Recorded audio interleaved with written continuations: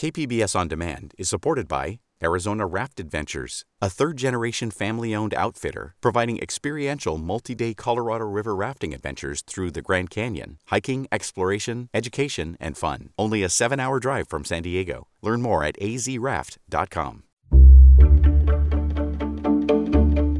Good morning. I'm Annika Colbert. It's Monday, July 12th. The State Reparations Task Force and Community Engagement. More on that next, but first, let's do the headlines.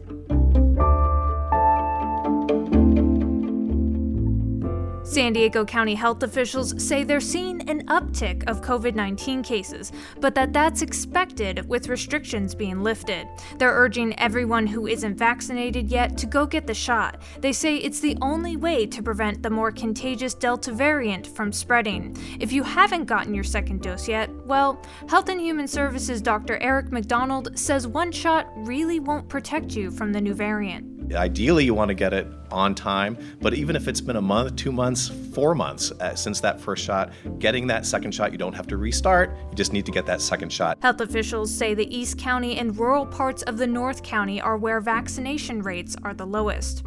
Meanwhile, if your child is headed back to school this fall, state health officials say they will have to wear a mask. That's despite new guidance from the CDC on Friday that says they don't need to wear a mask inside. California Health and Human Services Secretary Dr. Mark Ghaly says not all schools can accommodate physical distancing of at least 3 feet or more, so the best preventative measure is wearing masks inside.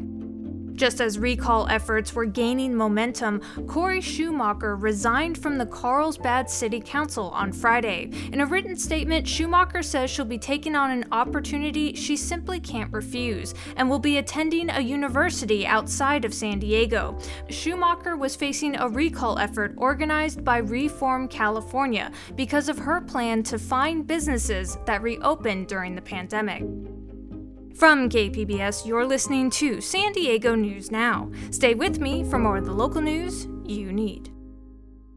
KPBS On Demand is supported by Arizona Raft Adventures, a third-generation family-owned outfitter providing experiential multi-day Colorado River rafting adventures through the Grand Canyon, hiking, exploration, education, and fun. Only a 7-hour drive from San Diego. Learn more at azraft.com.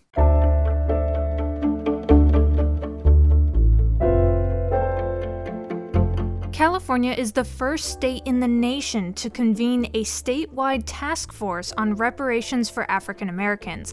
They met up on Friday, and KPBS Race and Equity reporter Christina Kim says community engagement is a key to their efforts. The task force grappled with how they will target their community engagement efforts. In other words, who must they talk to over the next 2 years as they come up with reparations proposals? Vice Chair Dr. Amos Brown says they must center Black Americans first and foremost. The people who are the subject of the offense of racism and injustice are the community. Lisa Holder is a task force member and a lawyer from Los Angeles. She agrees that Black Americans that are descendants from chattel slavery must be prioritized, but she thinks the work of the task force extends to everyone. And I think it's very important to define the community broadly so that people feel involved in that healing process, so that as a broader multicultural community, we can come out of this restorative process more enlightened and prepared for true, authentic reconciliation. San Diego City Council member Monica Montgomery Stepp is our local representative on the task force. She says task force members have to be on the same page about community engagement to make any of their proposals a reality. Community is going to play a big role in getting whatever we present across the finish line. The task force made a small but important step regarding community input. They voted to move public comment to the beginning of all their future meetings and give speakers up to 3 minutes. We're dealing with the people who have been excluded. So why do we have to be like the old system? The task force is scheduled to meet again in September, where they will hear testimonies from both experts and community members, as well as public comment. And that was KPBS Race and Equity reporter Christina Kim.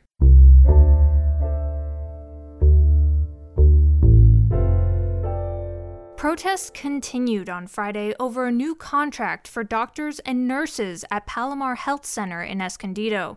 Protesters say the new contract would give doctors less time with patients, but the hospital says that's not true. KPBS North County multimedia producer Alexander Nguyen has the latest. Repeal or resign! Citizens to Save Palomar Health is composed of doctors, nurses, community members, and staff. They say the new contract with Emergent Medical Associates, or EMA, would impact patient care. The bonds that they've made, for instance, with trauma, the trauma surgeons trust the physicians that they have right now, that when they are taking care of the medical part of their care, that their patients will have good outcomes. And I'm very concerned that those outcomes are not going to be good if you bring a whole new group of physicians in. The group believes the primary motivation for changing providers is to save money, not to improve patient care. The group also claims there was a lack of transparency over the new contract. They allege board members may have violated the Brown Act by holding informal discussions. The Brown Act forbids public agencies such as Palomar Health from such informal discussions. When asked about the allegations, Palomar Health officials refused to comment. Ken Lounsbury is the lawyer for Citizens to Save Palomar. He sent a letter to Palomar Health's board warning them of the alleged Brown Act violation. He's asking the board to rescind the vote for the new contract. It is a claim based upon facts provided to us that seriatim meetings took place, that meetings behind closed doors were conducted, that board members were convinced individually. In an email to staff obtained by KPBS dated July 7th, Palomar Health CEO Diane Hansen says patient care is the top priority. Anything else to the contrary is false. The hospital has also said any savings will pay for new equipment such as CT scanners and MRI machines. And that was KPBS's Alexander Nguyen reporting from Escondido. It's something we've heard from so many public leaders over the years. Something finally needs to be done to end homelessness in San Diego.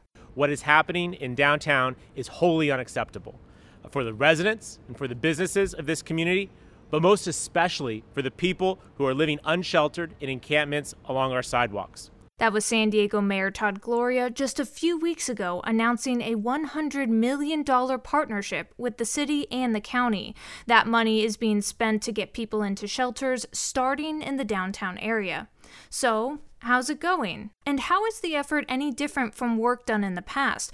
And more importantly, will it work? KPBS health reporter Matt Hoffman checked in with those doing the one-on-one outreach required for this delicate and personal work. He spoke with KPBS's Claire Tregeser on the roundtable. Here's that interview. So let's start with your initial impression this week. Did you see any noticeable improvement of the situation downtown? You know, it's definitely hard to tell. And we sort of asked that to the Housing Commission, who is coordinating this outreach, among nonprofits, city workers, and also, county health nurses.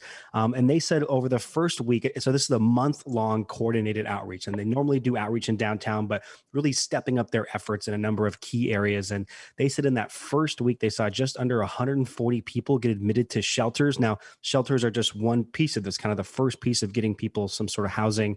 And they say majority of that came from this downtown push. Okay. And then you talked with a representative from PATH, one of the many groups involved in this outreach work. And what did they have to say about this latest effort? They said that there's a lot of people that are taking advantage of resources. And when we say resources, they're focusing on a couple different areas of downtown, the East Village, the Gaslamp District, and the city center. And within that, they sort of have like this central hub that has a number of services, like things like Medicaid, county behavioral health services, also tents there to try to get people into shelter. And they sort of move that around. And they said it's been very successful, right? Because some people, it can take a number of touches to try to get somebody to accept even just like shelter in terms of getting getting them in a shelter tonight. They say that that's fairly easy. But then there's other small wins where maybe it's, somebody doesn't know that they have access to Medicaid or Medicare and they can get some income, or maybe they need a driver's license to be able to apply for some of this housing and they can give them a voucher, maybe even take them to the DMV. So some of those little wins are happening. And also they are saying that they are getting more people into shelter. But it's nice because we have, coordinated outreach efforts in the past, but usually it's like one or two of these big events a year where they have all these providers in one location. So having these sort of mini mobile command centers, they say it has been working. And the improving COVID-19 situation is part of the reason why this work is even possible right now. So how did the loosening of restrictions allow this push to begin? Right. So we're obviously still in the pandemic, but restrictions are being relaxed, especially for people who are vaccinated. And the shelters were definitely hit by this. It's still an area where people have to mask up inside shelters. Many were operating at 50% capacity. That's like some of these bridge shelters that you see around the city, the big sprung up tent shelters, but also permanent shelters. And they're now scaling up capacity, working their way to 100%. There are some challenges there, the staffing shortage. It's not just hitting restaurants. It's also hitting, this industry as well too. So they're scaling up there. By scaling up there, they say we have beds available. You talk to people like PATH and they say outreach is one piece of it. You can send workers out, but if you don't have the shelter beds, then you're missing a whole piece there. But they say that they have the shelter beds. Now they just have to try to get people to accept that first step of help there. And part of your story includes a man who says he chose to be homeless. Here's a couple comments from Montel Blake about his situation. I don't have no complaints. I have no complaints because I chose to be homeless, and even though it's hard to get up out of that whole situation, it's nobody's responsibility but mine. I got a couple of issues about being around groups, about being around being too close to people. Not that I don't want to accept help, it's that why get in the way when somebody can use it better than me? Right. So he's saying there that he has issues being in a shelter where he's close to people. And so how does an experience like his illustrate just how complex of an issue this is? It's not simply about people desperate for shelter, right? Exactly. Just to give you some background there, before we talked to Montel, we were just happening to be going downtown to try to speak with some people with PATH who were involved in this effort. And we just happened to roll up on an encampment cleanup along National Avenue. And, some people think that the encampment cleanups aren't happening. They are still happening. That's where they go up and they put up those 3-hour signs and they say, hey, you have 3 hours to basically get your stuff and move it out of here, because then they roll in with a dump truck and they roll in with like street sweeping crews and they move everything out of there. So this gentleman, Montel, he was moving a lot of stuff. I mean, basically like his whole life, his whole home. And he was moving it to another block. But, we asked him straight up, if they said to you today, hey, we have a shelter bed for you, would you want to go into it? And he said, no. And that's something that housing officials, homelessness officials are very aware of, that a lot of people, may not be trusting right away. They may not want to live in that group setting. We talked to another gentleman out there the other day during this cleanup. He was having to move a lot of stuff, literally grabbing stuff out of the dump truck right before they crushed it. He was saying that he thinks that the shelters are too restrictive in terms of having some of these curfews where you have to be in by. Some of the people who are living out there, they just, want a lot of freedom. Now, there are some other barriers in place too, in terms of, using alcohol, some people using drugs. You can't do that inside of a shelter. And part of this push, this is the first month of just trying to reach out to people, see what their needs are, see if they can get them into shelter right away. But then the second part of this, like the phase 2 where the county comes into play, is the city's looking to identify a shelter that can help people with severe substance abuse disorders. And then county health nurses, behavioral health nurses will be staffing that. And they also want to, the Housing Commission who's coordinating this says that they want to hear from people about maybe what some of the barriers are to going to a shelter and see if they can, sort of change some of that maybe in this new shelter that's a city-county partnership. Is there any enforcement being considered for people who want to continue living outdoors? Definitely. And when we're seeing, and I guess when we say enforcement, we're talking about these encampment cleanups.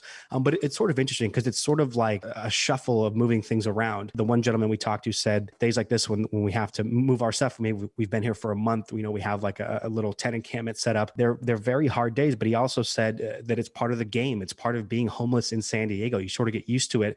And just anecdotally, those are very tough days, a lot of emotions flying around. People are very upset. There was one woman who, clearly disabled. She had a lot of stuff, but there's definitely a community down there. And basically what a lot of these people are doing is they're grabbing their stuff and they're moving it to another block because that block, maybe isn't getting hit today. It's not being an encampment cleanup. So they're able to move some of their stuff, and then the city crews come in there and they sort of clean up. And Mayor Todd Gloria said this hyper-focused effort will last a few weeks. How will they measure if it's been successful? I think that there's a couple different measurements there. And I asked this to the Housing Commission. The sort of big overarching goals is they want to see people get into shelter, but not necessarily get into shelter. Some people, they may have signed up for a voucher, but maybe they don't have access to email and they don't know that, hey, you signed up for this 6 months ago. We have an apartment ready for you to go into. So that would be like an exit to housing. Potentially another wins could be, people that maybe need to go into like a nursing home or some sort of, more longer term or higher acuity care. But then also like what I touched on earlier, there's some smaller wins. Combating homeless isn't something that happens overnight, especially when we talk about people who are chronic homeless, people who are living on the streets. They don't want to go into a shelter. So that's making some of those small touches, some of those small connections where even if it's just giving them a cup of coffee, giving them some food to start building that trust. But then some of the other small things, like maybe getting them signed up for Medicare, getting them, helping them get a new driver's license so that they can try to sign up for some of these programs, even getting them vaccinated. Part of these small command centers, there's county health nurses there delivering COVID-19 vaccinations. So, you could say from a public health perspective, it's a win if we get more of our most vulnerable vaccinated. So there's a couple of different measurements there, but they want to get people into shelter, into some sort of housing. That's the overarching goal. And downtown isn't the only part of San Diego where help is needed. Is there a plan to take this approach elsewhere? And if so, what locations might be next? So right now, this big push, we're a little over a weekend into this month-long push is centered around downtown. And you might be asking yourself why that is. Well, that's where a large concentration of people who are homeless are. And we have these outreach workers going out there on a regular basis. They sort of have it broken up into districts, but they're, doubling down, tripling down, quadrupling down on their efforts to try to reach these people. I'm unsure if it's going to be moved somewhere next, but just talking to some of the outreach workers that are doing this, they really like the idea of, sort of traveling around with this mobile command center where, instead of having to, call over a county health nurse to come meet them out somewhere, which, can take some time, they can just bring them to this one central location, get them a meal, maybe get them signed up for some services. So I think that people would like to see it happen elsewhere, but keep in mind too, these programs cost money. They need buy-in from local communities, local jurisdictions. So, it's happening in the city of San Diego, happening downtown, but it remains to be seen if it can be duplicated somewhere else. And that was KPBS health reporter Matt Hoffman speaking with KPBS's Claire Tregeser on the Roundtable. Coming up, the Biden administration is fighting a California law in court that aims to end for-profit immigration detention. But that's something President Joe Biden himself pledged to do. That story's next, just after the break.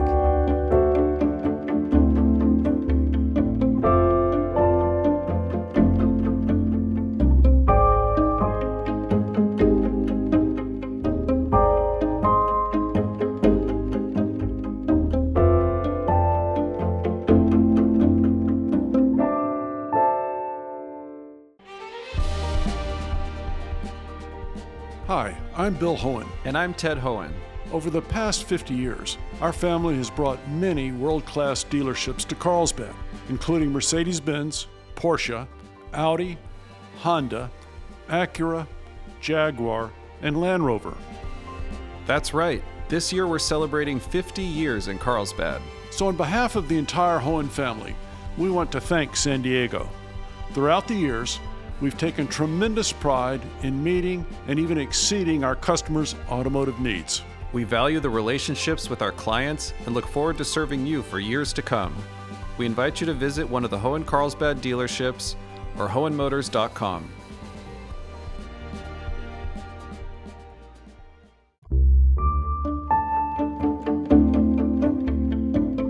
President Joe Biden has pledged to end for-profit immigration detention, but that's what California aims to do with state law AB 32. Lawmakers say these detention facilities are major health risks, especially during the COVID-19 pandemic.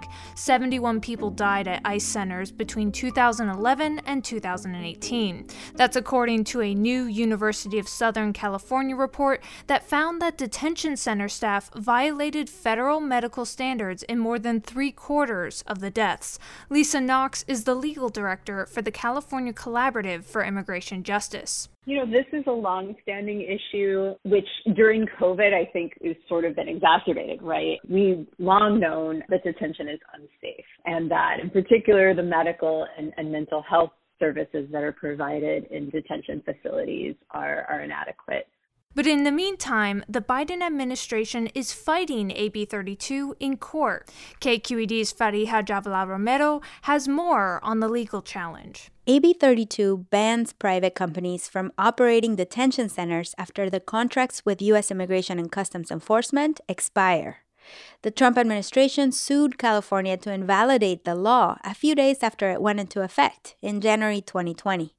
But if AB 32 survives in court, it could transform the way ICE does business, not just here, but nationwide, says State Attorney General Rob Bonta, who authored the law as an assemblyman. It was always the hope that others would replicate what California has done and also ban for-profit private prisons and detention centers, which are inhumane, unjust, unsafe, unfair. California argues that private detention facilities pose, quote, an unacceptable danger to detainees, and that the state has the right to regulate industries within its borders. But nearly all ICE detainees in California are held at for-profit facilities, and the federal government says AB 32 interferes with its authority to do immigration enforcement. Here's attorney Mark Stern with the U.S. Department of Justice at a court hearing last month. The Supreme Court, this court, and other courts have all held that restrictions on the government's ability to carry out its operations using contractors are impermissible when they are far less intrusive than this case. Southern California Congresswoman Norma Torres says it's time for the Biden administration to drop the lawsuit against AB 32. It's important for us as legislators representing a state of, California to stand up for the wishes of our state. She and 24 other members of Congress wrote to the U.S. Attorney General to say pursuing that lawsuit goes against Biden's stated goal. At a rally in Georgia to mark his first 100 days in office, Biden addressed protesters in the crowd and repeated his campaign pledge. There should be no private prisons, period. None, period. That's what they're talking about. Private detention centers. They should not exist, and we are working to close all of them. Meanwhile, the Biden administration has requested nearly $2 billion from Congress to keep the immigration detention system pretty much intact.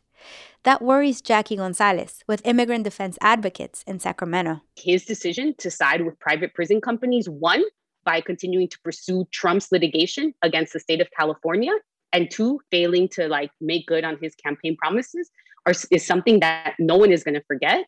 And he has the opportunity to reverse course. But thus far, his behavior has been a betrayal.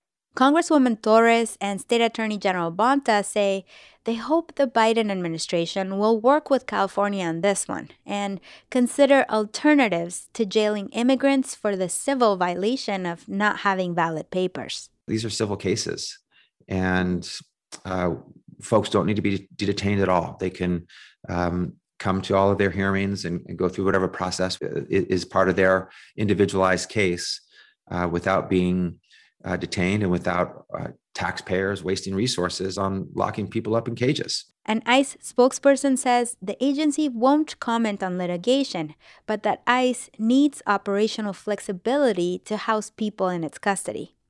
The White House and the U.S. Department of Justice did not return requests for comment. That was KQED's Fariha Jhabvala-Romero reporting. And that's it for the podcast today. Be sure to catch KPBS Midday Edition at noon on KPBS Radio, or check it out on the Midday Edition podcast. You can also watch KPBS Evening Edition at 5 o'clock on KPBS Television. And as always, you can find more San Diego news online at kpbs.org. I'm Annika Colbert. Thanks for listening, and have a great day.